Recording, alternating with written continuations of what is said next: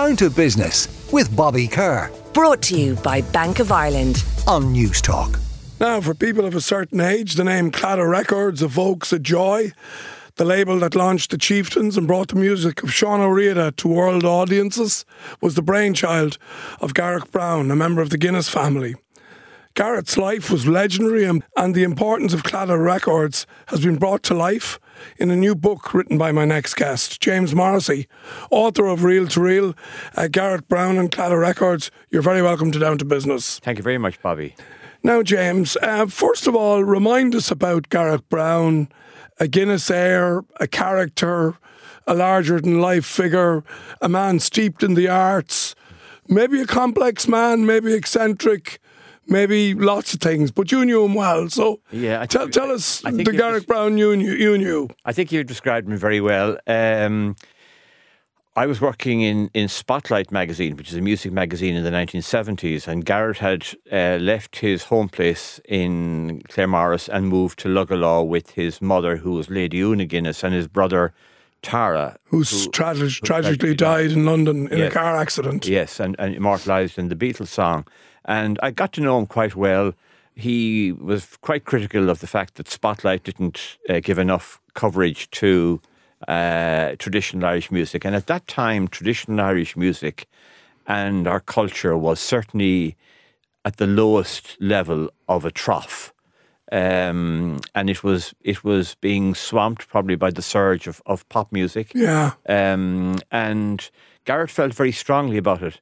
And decided that he wanted to do something about it. He learned the pipes with a piper called Leo Rosum, and he learned the pipes at the same time as Ivor Browne, who passed away recently, who was one of the founders of Claddagh as well. And the first recording was Leo Rosum, but Gareth was driven by a real determination to preserve and protect Irish music. Some people were critical of him, including the late President Childers, who said to him, we need to look at Ireland in a future context as opposed to a past.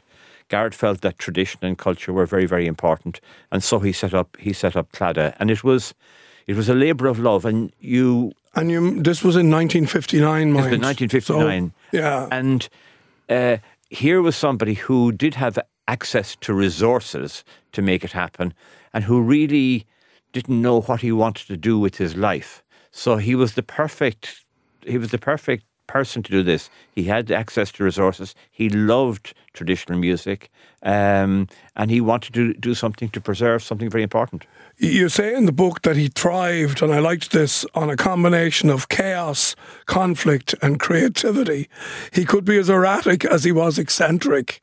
And Claddagh Records was a precarious project which defied business norms. How did it defy business norms? Was it on the grounds that he had loads of money and he had loads to lose, or was it something different than that? Well, it was both. It didn't make any money. It didn't lose a lot of money. It needed subventions from time to time. But Gareth himself was quite chaotic. On one occasion, he went off on holidays to the Caribbean, and he brought the single-only checkbook with him. And he was gone for 2 months, so no one could be paid for 2 months. There were several warnings given to him by James Cawley, who was his solicitor at the time, saying, if you keep doing these things, you're going to be in breach of company law. Now, Gareth knew nothing about company law and cared less about it. And I suppose back in the day, it wasn't being adhered to by everybody. So Gareth wasn't out on his own. He really just wanted to record and produce superb albums. How they happened didn't bother him too much. How much time was involved didn't bother him too much. I mean, for example, the great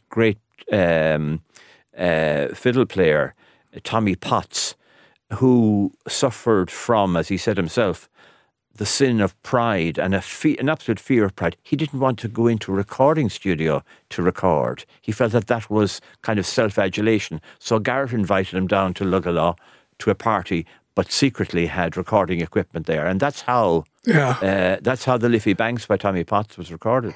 And the parties, of course, in Luggalaw were legendary. The only condition was you would be refused entry if you were boring.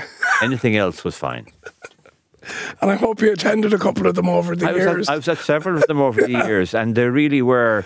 They were quite incredible, and you met all sorts of people there. I mean, he knew Beaton, he knew Lucien Freud, he knew Pierce Brosnan, Mick Jagger, and you know, a party didn't have to end for a new one to start. So there were lots of overlap. Rolling parties. Wow. So when he got it going, and he had a great collaboration with the Chieftains, and the actual richness of the culture, the way he saw culture, maybe differently to many people, of what was to be preserved and what was important. I think that's right. I think that he wanted to make sure that the purists, the Willie Clancy's and the Tommy Potts and the Seamus Ennises, were preserved. But he also wanted the new Ireland, as it was emerging, to influence playing. For example, he recorded Sean O'Riordan not long before Sean O'Riordan died. And then out of Kiltary Coolin came the Chieftains. And the Chieftains really pushed the boundaries.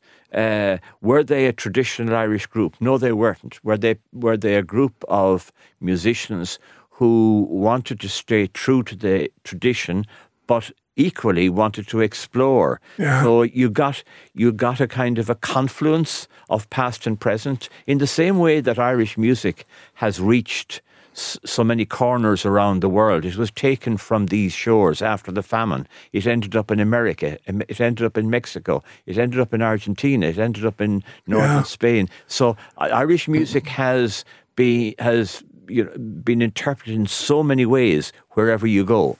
How did you get on the train, James, in terms of where did you and Gareth meet? How did you first get to know him? And obviously you worked with him closely, and you know, you finished the book, so he's been dead, God rest him, since 2018. So as I understand it, none of the book was written pre his death. No, and the research took quite a number of years. I mean, I was working on it for 5 years while he was still alive. I suppose my own interest in Claddagh and the music was through working in a music magazine. I was a chronic student in UCD. It took me 5 years to finish a 3-year course. So I went kind of the scenic route. And I was always interested in the art and the arts, and I was always interested in music. And I also felt, and I feel now maybe more strongly than ever, when you look at where our culture has come from, it came from sitting around fires in small cottages post-famine Ireland, and that's what we have today, and the richness of our culture. That's not to say that other countries don't have the richness of their own culture, but I think we've something really, really unique. And when you look what's happening in the film industry, in music, the spoken word, the written word, we're right up there. And I think that Garech Browne deserves a special place in this country in terms of recognition of what he did and what he achieved. And somebody was keeping an eye on the archives, obviously, because you say that, you know, over the last, whatever it was, couple of years, there was 60 boxes of material stored in a Bank of Ireland vault. Did you go through all that? We did. And they were all the recordings, and they were taken out after Gareth died. But they were all preserved and protected there. And I remember saying to Gareth late one night, well, it's great, Gareth, that they are preserved and protected in the vaults in the Bank of Ireland, which, of course, was the link back to the Guinness family. They had all their accounts in the Bank of Ireland. And Gareth said, well, they're not much use being in the vaults of a bank when no one can hear them. Can we not do something about it? So that's when I got the idea that we should probably revive the record label. Gareth thought that it was an impossible task, and I regret that he's not round to see what has happened. We signed a licensing agreement with Universal Music. We re-released Patrick Kavanagh's poetry, spoken in his own word, and we got Bono to record for that album President Michael D. Higgins, Imelda May, Liam Neeson. So we're bringing back to life something that deserves to be resuscitated and re-energized. Fantastic, and it's great that as you say, that the legacy lives on, and you've actually re-energized Claddagh. you now have it, I presume, on some sort of commercial footing. We have, and we've signed some new artists. We have a lot of plans to re-release. There's some magnificent old material there by Seamus Heaney, Thomas Kinsella, Derek Mahan. A lot of great music by the Keane sisters. Yeah. So it really is. It's a very rich reservoir. And can I bring you, James, then to the end product? It's a coffee table hardback book. It's an album. It's a whole lot of things. Was it important to come out with more than just a book? It was. I suppose I was really driven to position Garech Browne in a place that he would be fully and properly recognised. He wasn't in his lifetime.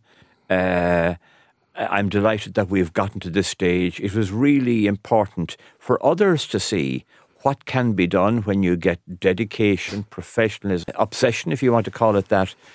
So why just bring out a book? Why not also include a vinyl album that would contain tracks of some of the finest tracks that were recorded by Claddagh, and then we did a poster of Gareth. So it really was to kind of capture this unique individual. He was a wonderful character, and he was a very generous person. He was one of those people, one of the great contradictions.